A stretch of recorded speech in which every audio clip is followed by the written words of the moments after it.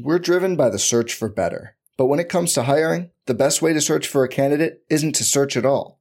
Don't search, match with Indeed. Indeed is your matching and hiring platform with over 350 million global monthly visitors, according to Indeed data, and a matching engine that helps you find quality candidates fast.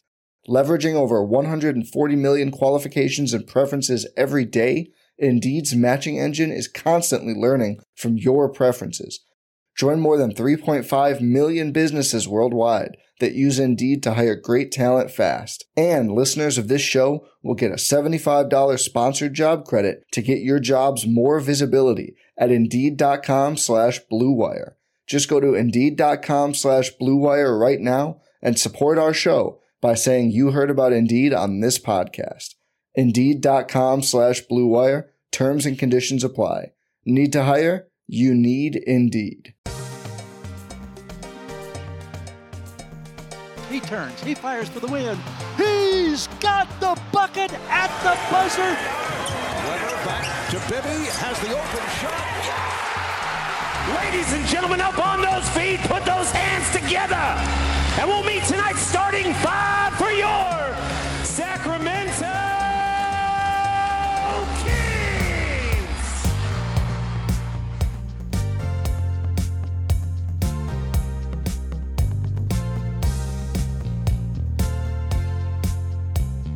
Welcome to the Kings Beat podcast. I am James Ham, Kings Insider for ESPN 1320 and the Kings Beat. Joining me today, Fox 40, Sean Cunningham. Sean, how are you? I'm older, I'm dumber, and I'm feeling pretty good.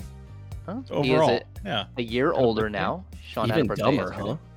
Yeah, you get older and dumber. People think you get older and wiser. I think that happens to a point, and because like when you're a kid, you get older and wiser. So you're still in the older and wiser category. I think once you get 30, you're dumber after that. Like, so you get older and dumber the longer you go. So that's what you got to look forward to. James and I have been older and dumber for a while.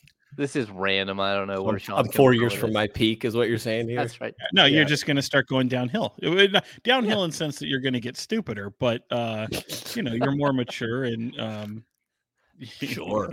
you'll be fine. 4 years away from peak, Brendan. Excuse me. I have a sniffle. Like it just seems like we just keep getting these things like floating around. But of course, joining us today as well is Brendan Nunez from the Kings Pulse podcast. Brendan, how are you? Doing well. Nothing special. I got a podcast candle here. I think this is a new one. Lavender and cedarwood. Have I shown you this one before? I think the lavender different? cedarwood I've heard before. It might be. Yeah, it might I'm have not been. a huge Might have made an cedar. appearance. I'm not a huge cedar fan because that Smells smells like good. the inside of like a hope chest or like a oh yeah. There's we got the sassy the gift. candle. Sean got his sassy candle today. I will say, right. I was curious to see how it would smell because again, Sean assumed it would smell like shit. Let's just start with I know. Well, I thought it was a joke candle. Like I don't know. I didn't know it was going to smell bad. I was going to say, for the record, if you all and you two know, I smell great. So There it is. always have some cologne on. The featuring a feisty blend of spice and back talk, as Brendan laid out in the previous podcast when he had it in his possession. It is now in mine. It is now lit and not a lot of aroma coming from it. It's a little subdued, so I feel like it should smell like a Rihanna cologne, but it doesn't. So we'll get there. Maybe you just douse it with a little Rihanna cologne. There you go. That's not Explode flammable or anything. Explode the house. Yeah, there we go. Welcome in, everybody. If you're here watching on YouTube, we ask every single podcast if you don't mind giving us a thumbs up. If you're not already subscribed, subscribe to the channel. That would be amazing. We would love it. Go to thekingsbeat.com and become a premium subscriber to the Kings Beat. That way you get invitations to all of the festivities here at the Kings Beat. Let's see, what else we got? In addition, we are a Blue Wire podcast brought to you by Prize Picks. So jump on board with Prize Picks. I keep getting absolutely mauled by my Prize Picks every single game, but I'm still having a great time. So there is a link below to the Prize Pick, to the Kings Beat Prize Pick link. and you can jump on board and have a good time. Hopefully you do much better than I do. I suggest to anyone out there that really wants to do Prize Picks, just go look at my Prize Picks, and whatever I choose like 3 that you think, oh, that guy's an idiot, and choose those ones, because chances are you'll win. That would be my suggestion.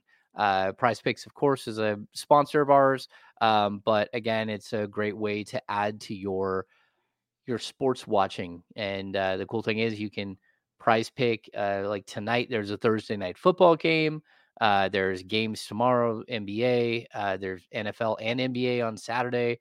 You can basically jump on board with multiple sports at the same exact Prize Pick, choose more, choose less, have a good time playing, play responsibly, and jump on board with Prize Picks. Down below you'll again see a link, and down below, or in the email or anywhere else. But again, it's a good time.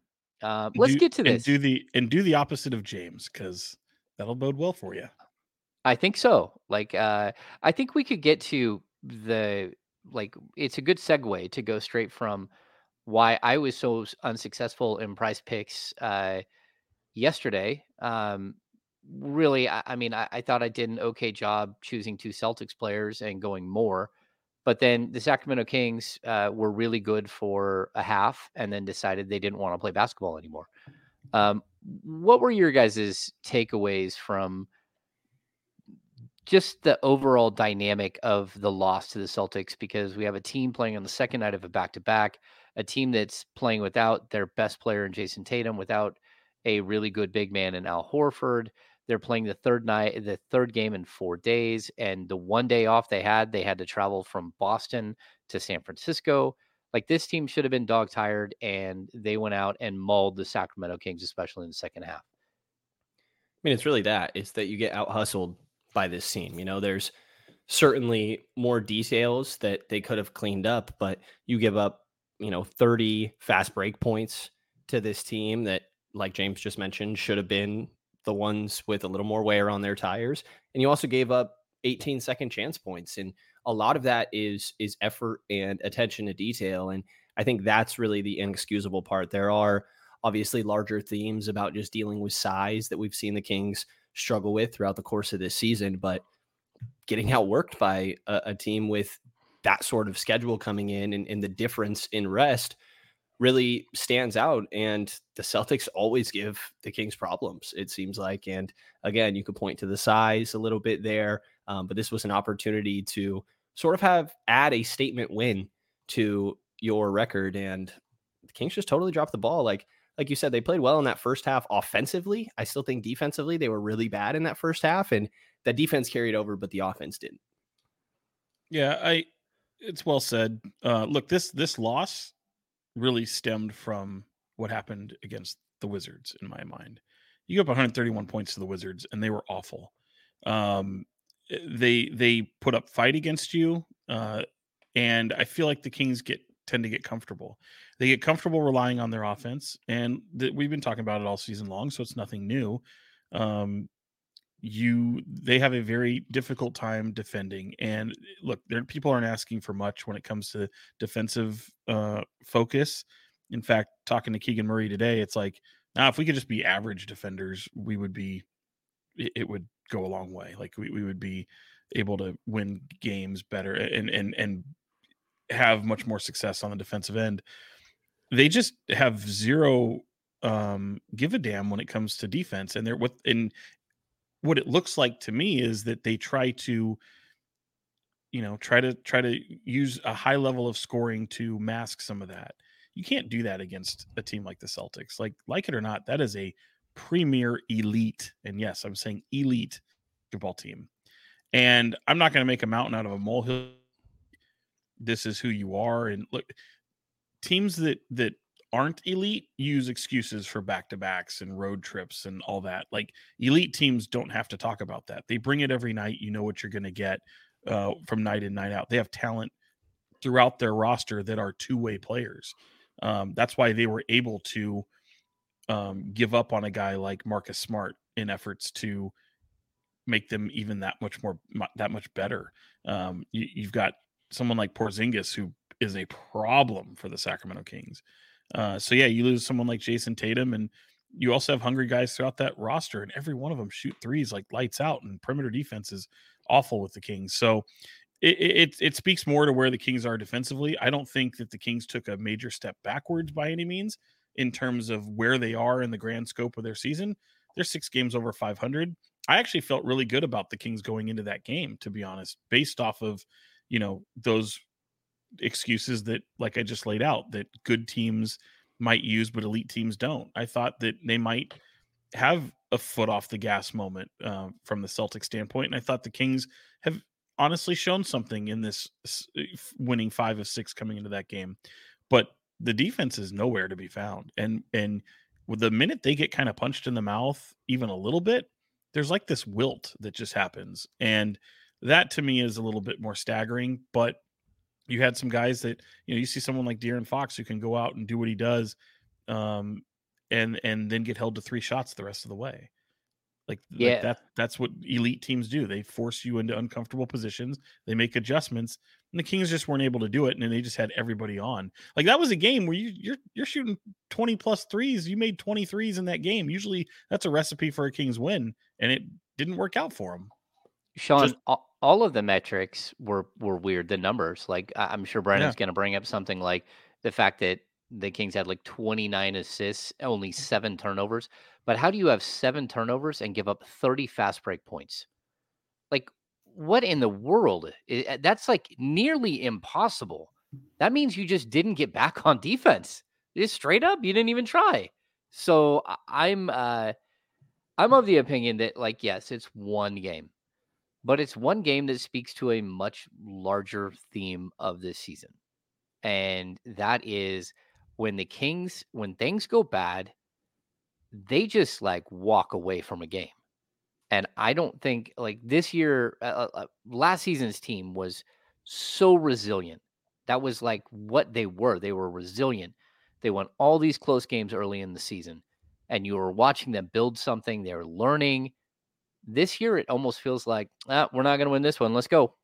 Who else wants to play? Because I'm done tonight. I'll bow out. That's what it feels like. And to me, it's really shocking that 7 of their 10 losses are basically blowouts. One of those is a 10-point loss. Everything else is much greater than that.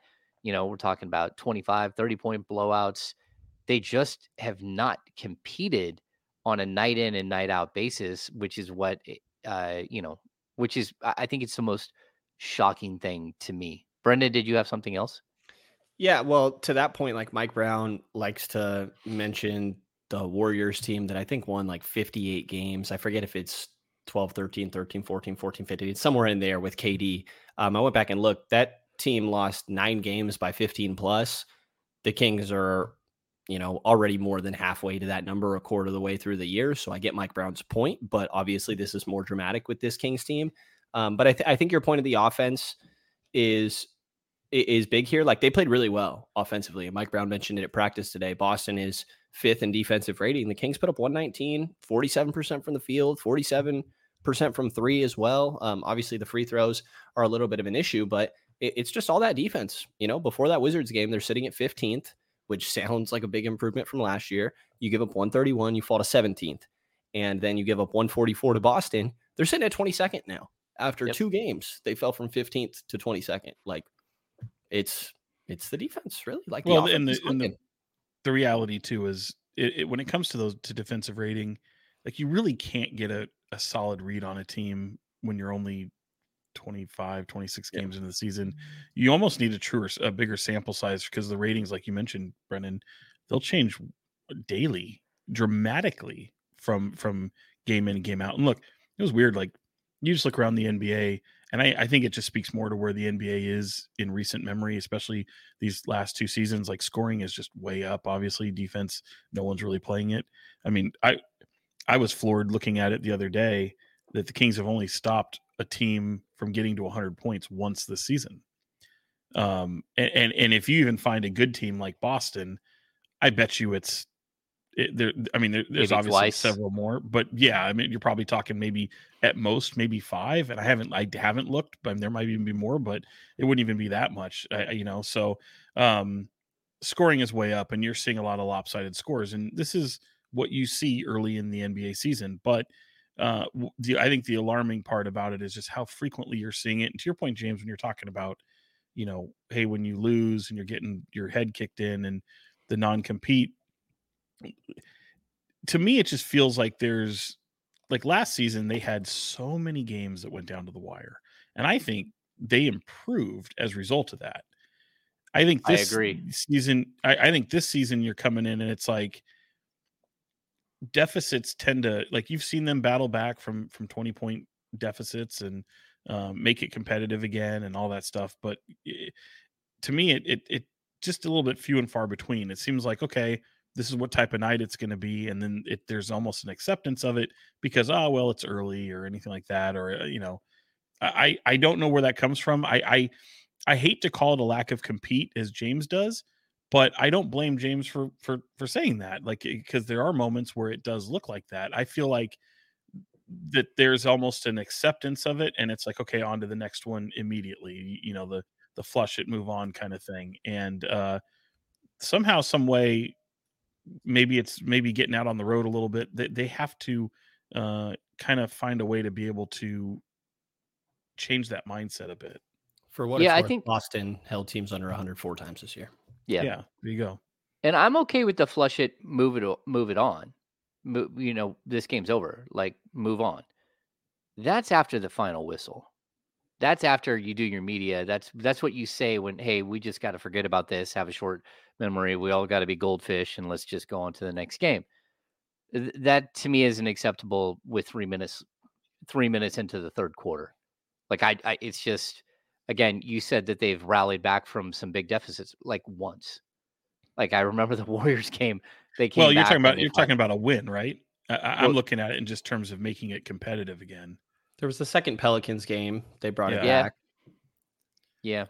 But to that point, to that point, it's just a weird acceptance of the game as it unfolds. And sometimes I get a little critical of, for example, like, they live and die by the three, and that seems to be, such a trait of this team that sometimes they don't recognize quickly enough that, hey, when we get into the paint, we're having success like on a pretty regular basis. And your point, your win-loss record kind of speaks for itself in that moment.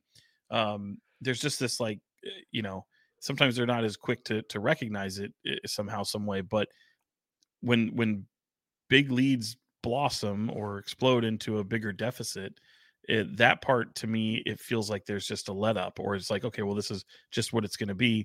We just have to chuck a bunch of threes to try and get back into it. Like in semi-pro with Will Ferrell. Like, no, that's not like you can't just be solely reliant upon that. And you have to give a damn on the other end. Yeah, they need somebody to wrestle a bear at halftime. That's exactly what they need. Yeah. Look at that. Brendan understood. I've seen it. I've seen it. Because it's a basketball movie. Right. No comment. Yeah, I get what you're saying, Sean. There's always this moment of let up, and I don't know how to fix that. I just know that, like, asking Mike Brown or Keon Ellis, the lone representative from the Sacramento Kings who showed up at the podium last night, who's on a two-way contract making $550,000 a year, not something much larger.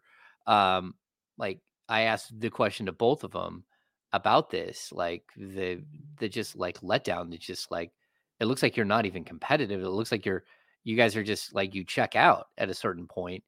And I would even say, like, Keon is one of the few guys who doesn't do that. The way that Keon earned his way into the rotation was by not being that guy, by coming into a game that they were getting stomped in Houston and just fighting and trying to get the team back in the game. And he makes an impression, and next thing you know, he's playing. So I think of everybody that should have walked to the podium, Keon Ellis is probably maybe the last guy, because he's the one guy that we know has even earned his spot in a rotation by not doing that, by not being that guy.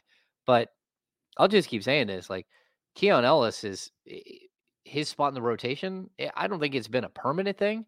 It's becoming more and more permanent, because every time these situations happen, which is way too often, Keon Ellis is the one guy who keeps bombing, who keeps hitting his shots, who keeps fighting through screens, who keeps playing hard. And then you got a bunch of other guys who keep coming in the game and almost tricking off the game, even though they're out of the rotation. And I think like we saw Mike Brown has rewarded a player for fighting in these situations specifically. And all of these other players have had opportunities to do what he did, and they haven't taken advantage at all. So hat tip to Keon for actually, not only sitting in and taking tough questions, which had realistically nothing to do with him except for the fact that he shares the same jersey that everyone else does in Sacramento. Like it was a bunch of other dudes who weren't playing hard. It wasn't Keon Ellis, but I just find it really interesting that like this is the guy that represents them. It's like, hey, can we get someone who didn't play hard, because you got a few of them in there. We're gonna need to talk to those guys, and then to have Mike Brown, like he like in a weird way blamed it on officials, not on the officials, but on his team's reaction to what they deem as bad officiating. And it's like, okay, so your team gets a couple of bad calls, which they did in the early third quarter, and then they give up. Like, okay, well, they also did get to the free throw line twice in the first minute in the second half, and they missed 2 out of 3 free throws. Like, so like whatever momentum you would have gained by getting those calls, it was left there on the table too. Just kind of a weird way. We're driven by the search for better. But when it comes to hiring, the best way to search for a candidate isn't to search at all. Don't search, match with Indeed. Indeed is your matching and hiring platform with over 350 million global monthly visitors, according to Indeed data, and a matching engine that helps you find quality candidates fast. Leveraging over 140 million qualifications and preferences every day, Indeed's matching engine is constantly learning from your preferences.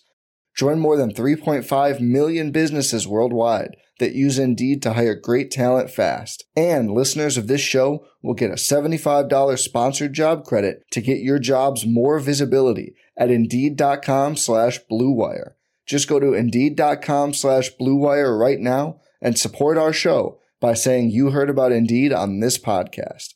Indeed.com/Blue Wire. Terms and conditions apply. Need to hire? You need Indeed. Hey, it's Kaylee Cuoco for Priceline. Ready to go to your happy place for a happy price? Well, why didn't you say so? Just download the Priceline app right now and save up to 60% on hotels. So whether it's Cousin Kevin's Kazoo Concert in Kansas City, go Kevin, or Becky's Bachelorette Bash in Bermuda, you never have to miss a trip ever again. So download the Priceline app today. Your savings are waiting. Go to your happy place for a happy price. Go to your happy price, Priceline. What was interesting about that moment too is there was a moment on the bench. It was Malik Monk trying to tell the coaches to shut up. And he was yelling at the coaches, yelling at them. Yeah. And Malik got his earful from Mike Brown in that game too for the not closing out on Derek White as if he was the only one. But that one's certainly the most egregious at the moment. I'm still wondering who is defending Peyton Pritchard. I think he's still like Golden One center, just hitting wide open threes from like literally the same exact spot on the floor. It's like there's an X there, the Peyton Pritchard spot, and he's just sitting there like, no, this is easy. Anyone else want to join me? The crazy part to me too is like Mike Brown made a point of saying after last night's loss that he used this example, and he's done it before, of LeBron James speaking out about when he coached him, and getting in the face of other teammates to talk about them being a show team on defense. And it's like, no, this is what we are. You do your job, and using obviously some profanity along the way to get them to do their job. And it was like a moment where a turning point for them for their, not only their season, but for the years ahead and how they were defensively going forward. I hear what he's saying, and I hear the moments he's talking about with guys like Tim Duncan and Bruce Bowen and things like that. But you're talking about guys that have that dog in them on defense and have like doing things that are not outside their personality. You know, you have people on this team that aren't really that guy. And if they all of a sudden showed to be that guy, I don't know that it would be taken seriously. De'Aaron Fox, for example, is not a guy who's going to get in the face of other people. It's just not who he is. Domantas Sabonis does, and he does quite often get in the face of guys, and he'll tell people. But the problem is you don't have enough of that. You know, a lot of what they do is a little bit more subdued and a little bit more big picture, and try to continue to have conversations. And believe me, those conversations work.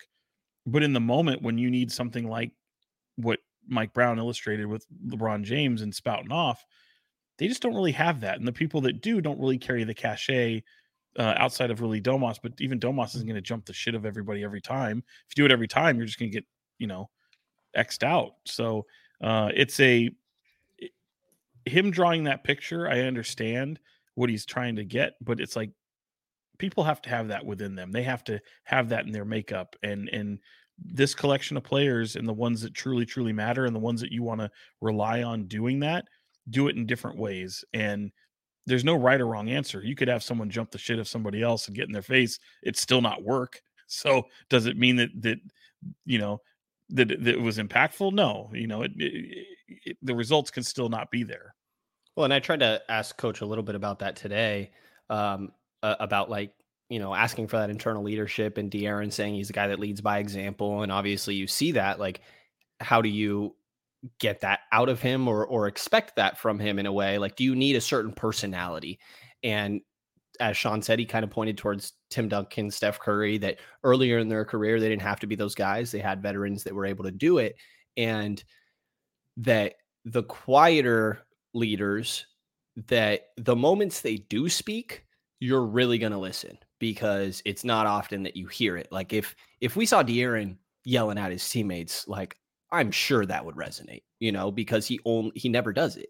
So if it got to the point where he was heated enough to be doing that and felt like he needed to, I think it would hit. But I also don't think it's necessarily fair, and I'm not saying you guys are doing this, but to like point, I don't know how to feel about pointing towards him for that, because I do think it's a personality thing. Like you can't expect somebody to just be a different person, but there is definitely an acknowledgement of you need something internally there. So Brendan and Sean have both advocated for the Kings to trade for Draymond Green. Your thoughts?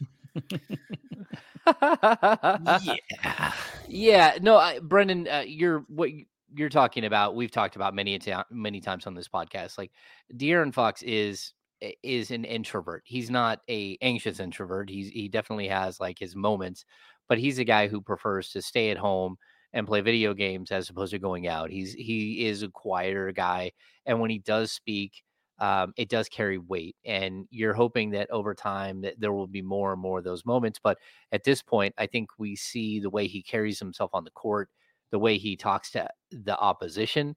Those are ways in which he is like sort of putting himself out there in a different way. Even the way he talks to officials, which is snarky, and I don't think it's always very pleasant. But you're seeing that he does have that.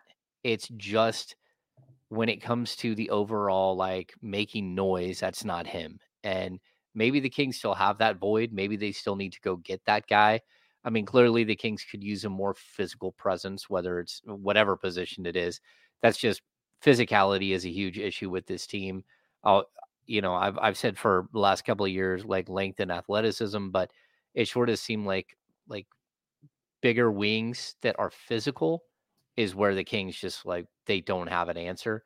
And maybe they will. Maybe Keegan Murray will become that guy. Maybe even Keegan Murray will become that guy for the Kings, where he's actually that physical, wing player that does things that, that other teams can't stop. But they aren't there yet. And that's kind of like what we keep coming back to. Like, what are your expectations for this team, and how do you get there? And can you get there with the current 15 players that are on this roster? And I think all of us are still like at a tentative, like, I'm not quite sure, or I don't think so. And I think this can be a really, really good team. But if you want to talk about a contending team, you just faced a contending team without their best player, and they had 5 guys dropped more than 20 points. Like, that's not exactly convincing to me that this team is ready for prime time, that they're ready to, and it's early. It is, they can improve throughout the season. Also, not to cut you off, Jay, I'm sorry, but like, don't you already knew that, right? Like, yes, no one's talking about the Kings as being, that team like that the Celtics are. And that's fine. I mean, it's December. It doesn't mean they can't ascend there. They may not ascend there all season, and that would be fine. I mean, what, like, people who have like the team should have championship expectations. That's a team thing, but people who cover and follow the team use a little bit more, reason and play the long game a little bit, logic, and say that no, you're probably not that team, right? You should have known that before stepping foot on the court against the Boston Celtics.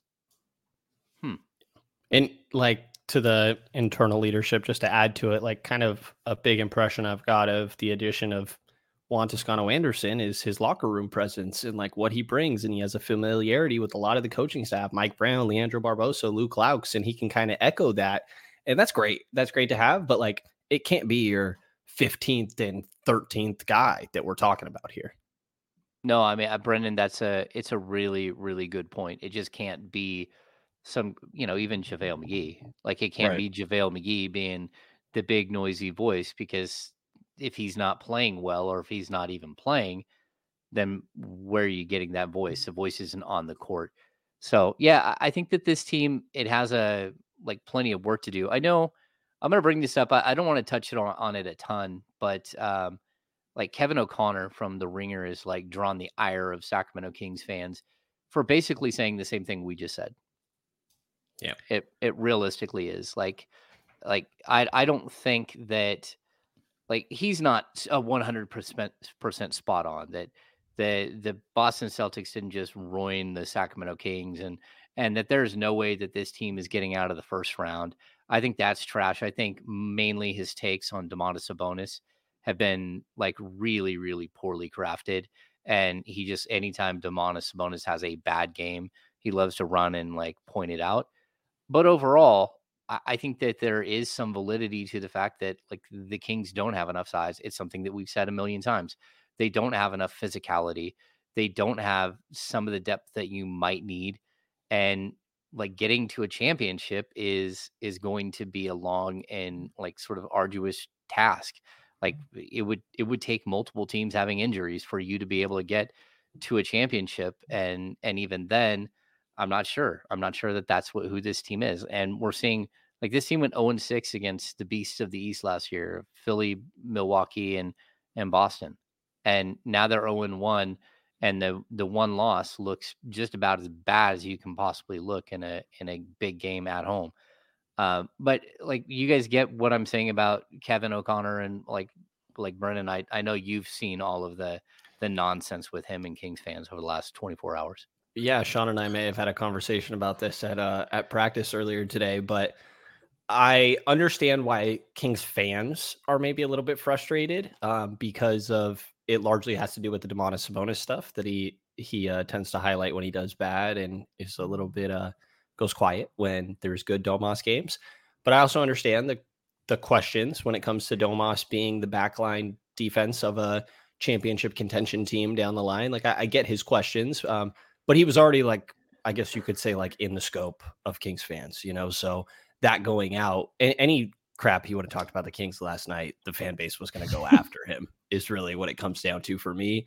And I agree with you, James. I think that I don't agree that they broke the Kings, the Celtics that is, or that there's no shot to get out of the first round, even if I think the odds maybe aren't great there. But everything else is accurate. The size is accurate. The needing another piece to be a championship contender team is accurate. It's everything we've said. So I get the frustration that comes from Kings fans, but last night there was what he said was fair, I thought, for the most part. Sean, take it away. No, look, it's just wild to me. Maybe it's just the era we live in. Like, y'all can have disagreements. You can realize that this man is paid to form an opinion about NBA teams. What was so wrong? He doesn't like Domantas Sabonis. He's been pretty consistent with that since he was in Indiana. Like, I just don't understand the vitriol. I don't understand going at saying someone is awful at their job or, it gets so personal. Like, he doesn't like your team. He doesn't like the makeup of the team. If you remember, there were plenty of people who didn't like the makeup of the team after the Tyrese Halliburton trade. How'd that work out? There's people who had to come back out and go, hey, I think I was wrong here. JJ Redick comes to mind. It's fine. People have opinions. I mean, it's just wild to me how all of a sudden it gets so nasty and personal. And again, I know social media is the breeding ground for shit like that. So whatever. But like, if anything, it should just fire you up and be like, all right, I think this guy's wrong. And then you pay more attention to it. Again, I have no problem with what Kevin O'Connor said at all. At all. I mean, that's his opinion. Great. This is sports, people. This is sports. Like, what are we doing? Yeah, I totally agree. I mean, at the end of the day, I think that the problem that some people have, and it would be the problem that I'd point out about some of the other things that I've read out there, like the Ringer, Stephen Reeves does his quarterback rankings where he started the season with Brock Purdy at like number 32, which is just asinine. And then, even midway through the season, he still has Tom Brady at like number 12, and he has Brock Purdy at like number 18 behind like Daniel Jones. And you're just like, the whole time you're like, I think you might just be doing this as a shtick. But at the same time, I understand why some people go, man, you might just be really bad at your job. Can I say stop one thing? Like, bad at your job. These are power rankings. These are designed for you to do this exact thing. Yes. You're giving them what they want. Oh, I can't believe they put Purdy 32. And then he paints a picture as to how if he's doing a power ranking right now, is Purdy number 32? No, he's not. Where's he got him now? I don't even think he has him top 10 still, but that's okay. And then every time something goes wrong and Purdy has a suspect game, he jumps right in. He jumps right. See, I was right. And I think that that's where Kings fans are having problems with Kevin O'Connor. It's like, hey, look, man, why don't you celebrate one of the games where Sabonis, like the last game where he had a triple double, and what did he finish? Like 27, like 15 and 11 or something, whatever it was. I don't know. Like Sabonis is really good, and his numbers are so good that his near triple double stuff just running together. Right. There is a lot of people who don't look at Sabonis as like this star player, and it had to do with, obviously him getting this max contract. We talked about it at the time. He has a lot of critics in scouts and analytics and all that kind of stuff. Kevin O'Connor has been consistent with that. The biggest middle finger people can do is not click on it, not read it. Very true. Very true. Yeah. I try to make sure that, like, I haven't been, it's no secret that I don't love the play of like Davion Mitchell, JaVale McGee, but, I try to make sure that when they do something well, that I'm also clipping that, you know what I mean? So I get the frustration a little bit, but I think that Sean's on point. Everybody's entitled to their own opinion, and it getting personal is over the line. That's wild, man. For the ones who work hard to ensure their crew can always go the extra mile, and the ones who get in early so everyone can go home on time, there's Grainger, offering professional-grade supplies backed by product experts so you can quickly and easily find what you need. Plus, you can count on access to a committed team ready to go the extra mile for you. Call, click Grainger.com, or just stop by. Grainger, for the ones who get it done.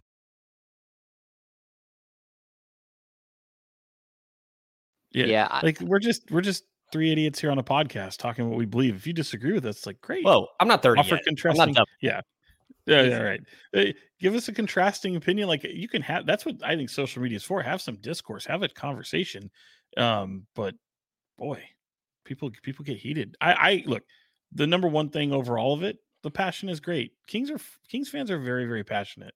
Oh, yeah. The Kings media is a little weird sometimes. Like, I don't know how they all of a sudden get jumped into this, but at the end of the day, like, there's a passionate fan base here, and that's what we love most. But you don't take the bait. People, you know what clickbait is when you see it, right? Yeah, I think so, but we keep falling for it. Yeah. Not we. Not we. Not we. Not we. No, I think like Kyle and I had the same discussion on ESPN 1320 today, and it was basically the same thing. It's like, I don't think I really can disagree with what he said, but like I don't agree with everything that he said. Yeah, it didn't take the Celtics game, and the Celtics didn't break the Kings. They're already broken. Look at their defense. It's awful. Yeah, it's fucking terrible. They literally have all the same weaknesses from last season. Like, we're talking about the defense. We're talking about the lack of internal leadership. How many episodes have we talked about this for? Yeah, and Mike Brown, to his credit, at practice today, he's like, I think we're better than we were last year, a little better than we were, but he's essentially saying, no, we're about the same team. See, and that's why, Sean, we say What do you think, Sean? Do they need to make a trade? Here we go. If somebody has a bingo card, this is close to Phil already. We're like already we're on the same exact like train again. Oh, which player would be the best fit? Yeah, I mean, I like it is what it is. It's so funny. They're 16-10. I know they're really good. The year where we talk about this team as if they're like 3 games under 500. Like, no, they're 6 games above 500. You know, this is look. I think there's a conversation to be had about. You know, I think fans, media, and I know plenty of scouts. Like, there's a lot of people who look at this stretch for the Kings and go, okay, this is your kind of do it or get off the pot kind of moment for the Kings. Like, how do you match up against these good teams at home? 3 games in 4 nights, back to back coming up. You've got the holidays. You're home for the holidays. You're coming off a stretch where you won 5 of 6. A lot against opponents that you probably should have beat. But you see it. Some of their struggles have come against opponents they should have beat. They've had historically good wins this season against upper echelon opponents. How do they stack up when you go up against the Celtics, who are number 1 in the East, the Phoenix Suns, who are on the rise even though they have some injuries, and then you've got the Minnesota Timberwolves, who are right there with the Celtics with one of the best records in all of basketball as the first place team in the West. On the second night of a back-to-back, when you have you've gone 0-3 in back-to-backs this season. And how do you look? Like, how do you look now going into these games against 3 straight upper echelon opponents being where you are in the season? Is it a barometer game? Is this a yardstick game? Is this a measuring stick game? Players don't really look at it that way. And I made a point of trying to ask that. I ask that question almost every single year, sometimes multiple times to players in a year. And you can see the mindset from someone like De'Aaron Fox and Keegan Murray today. And then even with Coach Brown, where it's like, I know scouts look at this stuff. I know analytics people look at this stuff. And I know coaches, especially with, if they break up the season into 5, 10, 15 game increments, however they do, there's a curiosity there too, that whether they'll admit it to you or not publicly is another thing, but they're looking at all these things and they want to see what it looks like around this time. And I think this is a really good moment for the Kings to be able to show some things. If you go, 2-3, 1-2, however it ends up shaking out, possibly 0-3, it doesn't mean that you're just not a team that's going to be reckoned with in the playoffs. It has no bearing on what you are in the season itself. It's just 3 games at the end of the day. But if you were able to come out and show something that's might be a little bit different than what you've shown this season, in the wake of winning 5 of 6 going into that Celtics game, then it could speak more broadly about what strides you have or haven't made, right? Like, that's how you overall look at things. And that's some of the calculus that goes into whether or not you make moves at the deadline and trying to make your team better. Do you be a little bit more aggressive? All these things kind of factor into it. So yes, I think it is a barometer. I think it is fun, but at the end of the day, it's just going to be 3 games within the season of 82. I think that most Kings fans were just hoping that the Kings wouldn't show up with like the 12-inch ruler and someone else brought a yardstick. Yeah. Because that's what it just looked like. Somebody just showed you how far away you are in game 1. Now, how do you respond in game 2 of this little barrage and in game 3? Because if you get through this and somehow pick up 2 wins, somehow, even if you pick up 1, the schedule gets decidedly easier. Like, you have at Portland, at Atlanta, at Memphis, which, again, I don't understand who wrote this schedule. Just the strangest 3-game road trip that covers 3 different time zones.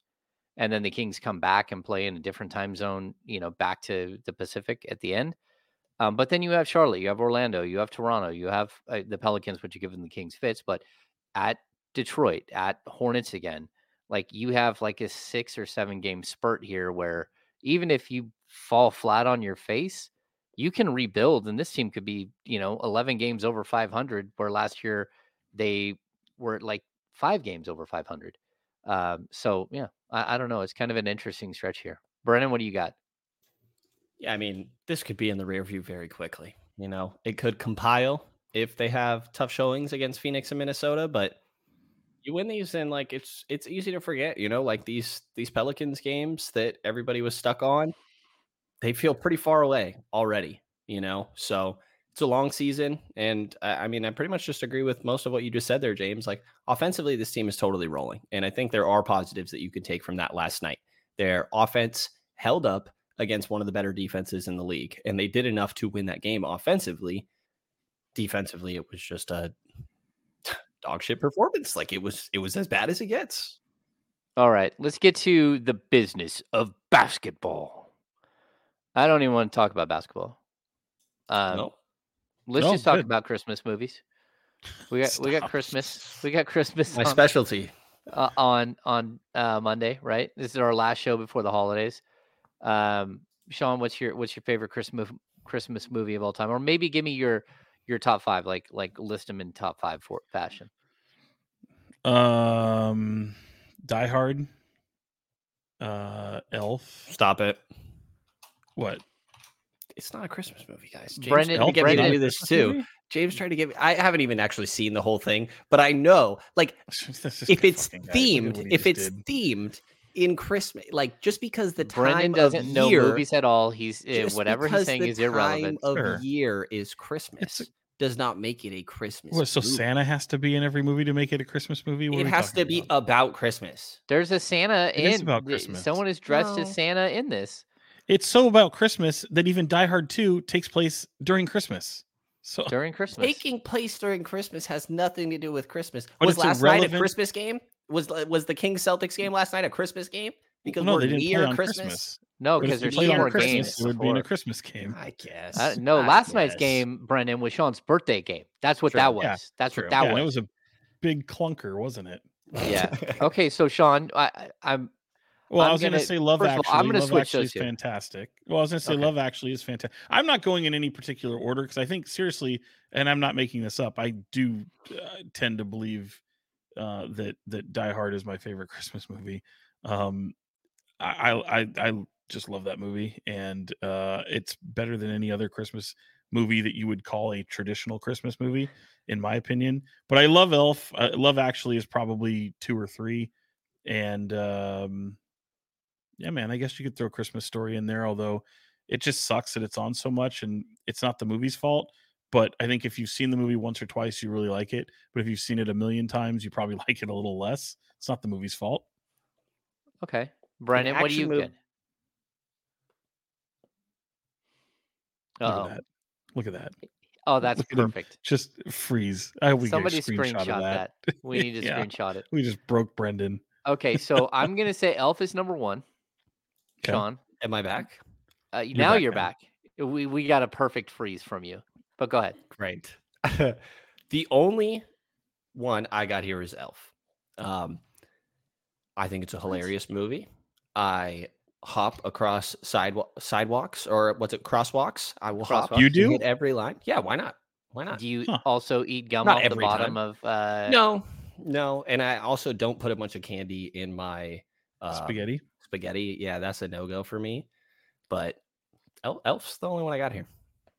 Really, that's the only Christmas movie you believe in that you think is Well, that is- I've like really seen, to be honest. This Like is I'm ridiculous. I'm What not are gonna we lie. doing here, Second Sean? monitor, I might have I had don't to know. pull up a list here to see if any of He these did. sound Oh my familiar. gosh. Office Christmas Party is really good. Office I've Christmas never Party is seen any of these. fantastic, You- and well, so first is of all- the night before is really good too. You guys fully missed like the one of the greatest. I think mine is Ooh, Elf. Home Alone. No, Home Alone is there, but no. Christmas great. Vacation is number 2. It's great. Christmas Vacation, it's and really then I good. would put Die Hard at number 3, which is Okay. gonna just to irk Brendan. I don't know. I like Christmas Story is amazing. I have Uh, seen The Nightmare Before Christmas, actually. Okay, but see, technically That's that's Halloween. not. No, you cannot pull that shit after putting Die Hard. There's Well, absolutely not. Absolutely. So I mean, I'll not. You know accept it. what I do, right? I have a 13 and a half foot tall Jack skeleton. Right. I have him out front, and then I don't take him down for after Halloween. I just throw a Santa hat at him. And then I have Oogie Boogie, and I put a big Santa hat on him. I have animated characters all over the front yard. So yeah, I think I'm down with that. It's probably in the top like 6, 7. I don't know. I'm not a big Love Actually guy. Love Actually is awesome. I love Yeah. that movie. I got to put. You're right though. I think Christmas Story takes a back seat to Christmas Vacation. That one's fantastic. Did, And in fact, did we mention Bad Santa? I've seen that one too, actually. Bad Santa's awesome. It's so great. It's so great. I mean, don't it's like all that one? right. I don't know. There's plenty of The holiday spirit in Grinch. that. The Grinch. How dare I forget? Which one? Like the cartoon or Jim Yeah, Carrey? yeah. No, the Jim Carrey. The Jim Carrey. Oh, the cartoon is great too, though. Yeah. And so is the original Frosty and the original Rudolph the Red-Nosed Reindeer. Like the I remember the claymation thing Rudolph that they did, take. like the animated thing. Yeah, that like claymation dudes. Silver and gold, silver you. and gold. Yeah, see? The island of misfit toys, which I have used as a descriptor for the Sacramento Kings multiple times. This has definitely been the case. Okay. It's a good business of basketball. I don't know what but it was very off topic, but I like it. I scrolled through a list of 100 Christmas movies, and I think I've seen 4. Give us the top 10. Let's hear it. Me and Sean will say how many we've seen. We got hands up, Sean. 100 best Christmas movies all time based of Rotten Tomatoes. Meet Me in St. Louis, made in 1944. Nope. Judy Garland, right? My grandmother loves that movie, so I've seen it. It is, yes. The Shop Around the Corner, 1940. Jeez, we're old on these ones. The Holdovers, 2023. Yeah. Oh, I just saw it. It's the best movie I've seen all year. Good Love one. that movie. Okay. Paul That's a Giamatti. Christmas movie? Yeah, well, it takes place during Christmas. It's a Christmas break and at like an all boys school, and these all rich kids in the 70s, I believe it was, maybe early 60s in the Boston area. They have to go home for the holidays, and the ones that don't get to go home for the holidays have to remain on campus. And yeah, where can I watch that, movie. Sean? Where can I watch in it? the theater, like a real moviegoer? No, I'm kidding. I think you can get it on Amazon. I'm not sure. I think if you can rent it now, but I saw it in the theater. It's fantastic. Great performance by keep going. Giamatti, Alexander Payne movie. Go ahead. Number 4, Tangerine, 2015. Don't know that. No clue. This list is horribly disappointing. This Brennan. is a the weird top list. 10? Apparently, stop at 100. Apparently, here, hold on. I had a different one that had a best 10. Oh God, this one might be better. It's A Wonderful Life, 1946. Number 2 is Die Hard. Bullshit. Whatever. See. Number 3, Gremlins. Oh, Gremlins is seen incredible. What? It's a Christmas movie for sure. No, it is. Phoebe Cates desperately hates Christmas because her dad got stuck in the chimney and was found a week later or something. Go ahead. Number 4, Elf. But it's not good. Number 5, Bad Santa. Oh, fantastic. Number 6, Home Alone. Number 7, A Christmas Story. Number 8, Edward Scissorhands. Oh yeah. Yep. Why is this? What's going on there, James? Why you got balloons over there? I don't know Where why did we those got balloons. just come from? That was random. How is come I don't Edward get Scissorhands a? Is it based like during Die Hard? Christmas time? Yeah, And that okay. movie's Yeah. not great, by the way. But anyway, I did not know that was Johnny Depp until right now. Oh wow. Number 9, The Snowman, 1982. Yeah, but animated. Oh, Maybe I haven't Frosty the seen that. Snowman or just the Snowman? Raymond Briggs' book came to life once a year throughout many childhoods as the animated film was shown on British TV with religious precision. Oh, there's no chance I saw that if it was British. Probably not. Number 10, Kiss Kiss Bang Bang. Oh, Oh, yeah. Yeah, Robert Downey Jr. and Val Kilmer, great movie. See, Brennan. I got one. Lethal Weapon is horrible. also during Christmas time. I'll add. Which Yeah, one? like The first the one. setting Very can be first one. Christmas, does not make it a Christmas movie. That's true. Whatever. Hey, let me I'm ask over you it. something. If it's a baseball movie and you have baseball in it and it's centered around baseball, like would you call For Love of the Game a baseball movie? I have You've no never clue what seen you're it. talking about. Yeah, no. I've seen Mr. Oh, 3000. That's obviously a baseball movie. Oh my goodness. Jesus. That's ridiculous. This went off the rails. All right. We got to wrap this thing up. Brennan has somewhere to go. I've got somewhere to go. Sean has somewhere to go. Number one, we appreciate all of you. It's been a really fun year. We'll have a show next week for sure, but we're going to take a couple of days off here for the holidays and celebrate with our families, like we hope everyone out there is doing.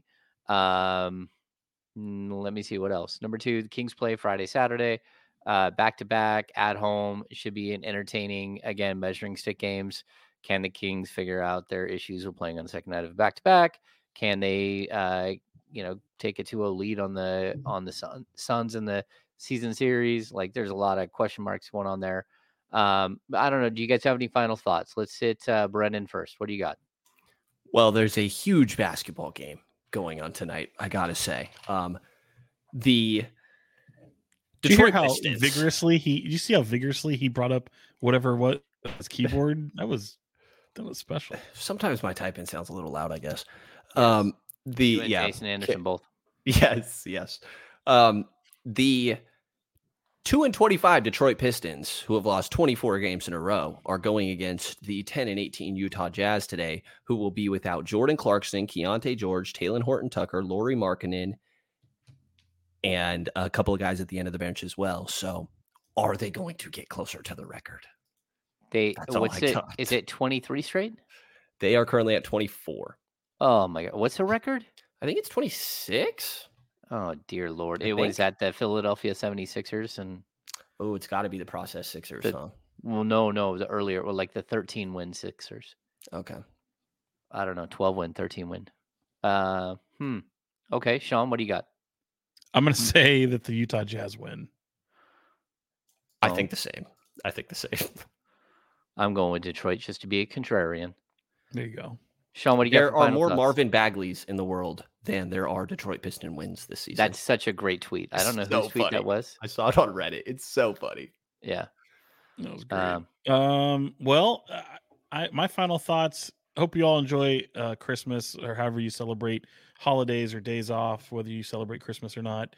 Hopefully everybody has a tremendous week. Really appreciate the support. I can't tell you. I mean, I go out a lot more than the two of you fellas do. And I got to tell you, it comes up almost all the time. And it's really the podcast more so than things that I do even at Fox 40 or even at Channel 10 when I was there. So lately it's been the podcast. People recognize this. I love hearing from people when you're out in there and whether they come up and they're, asking me randomly things about the Kings or whatever else, letting us know that they listen to us knuckleheads and what we have to say about the team is always a lot of fun. So that's great. Appreciate all the support. And how about a big 49er game coming up on Monday? That's going to be Niners and Ravens.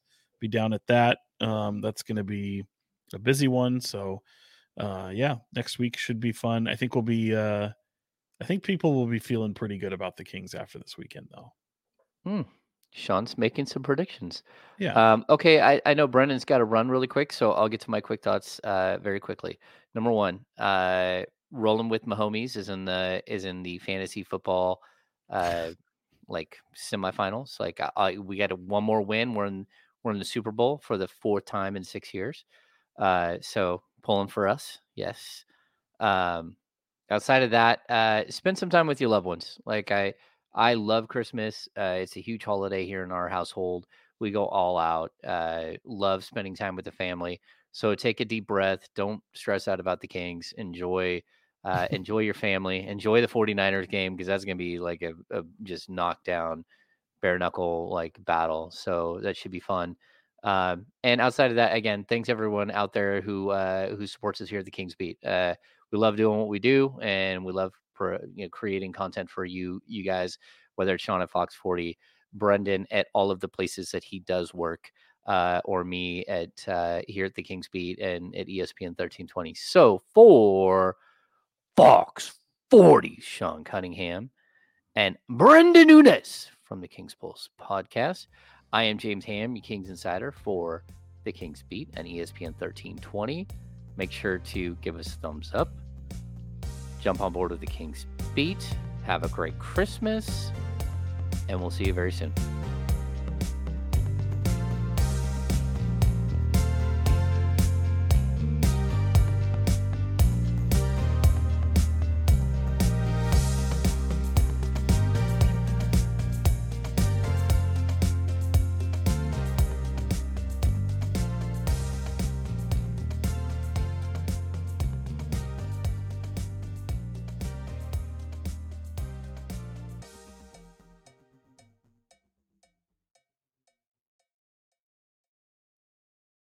Join us today during the Jeep Celebration event. Right now, get 20% below MSRP for an average of $15,178 under MSRP on the purchase of a 2023 Jeep Grand Cherokee Overland 4xE or Summit 4xE. Not compatible with lease offers or with any other consumer incentive offers. $15,178 average based on 20% below average MSRP from all 2023 Grand Cherokee Overland 4xE and Summit 4xE models in dealer stock. Residency restrictions apply. Take retail delivery from dealer stock by 4/1. Jeep is a registered trademark.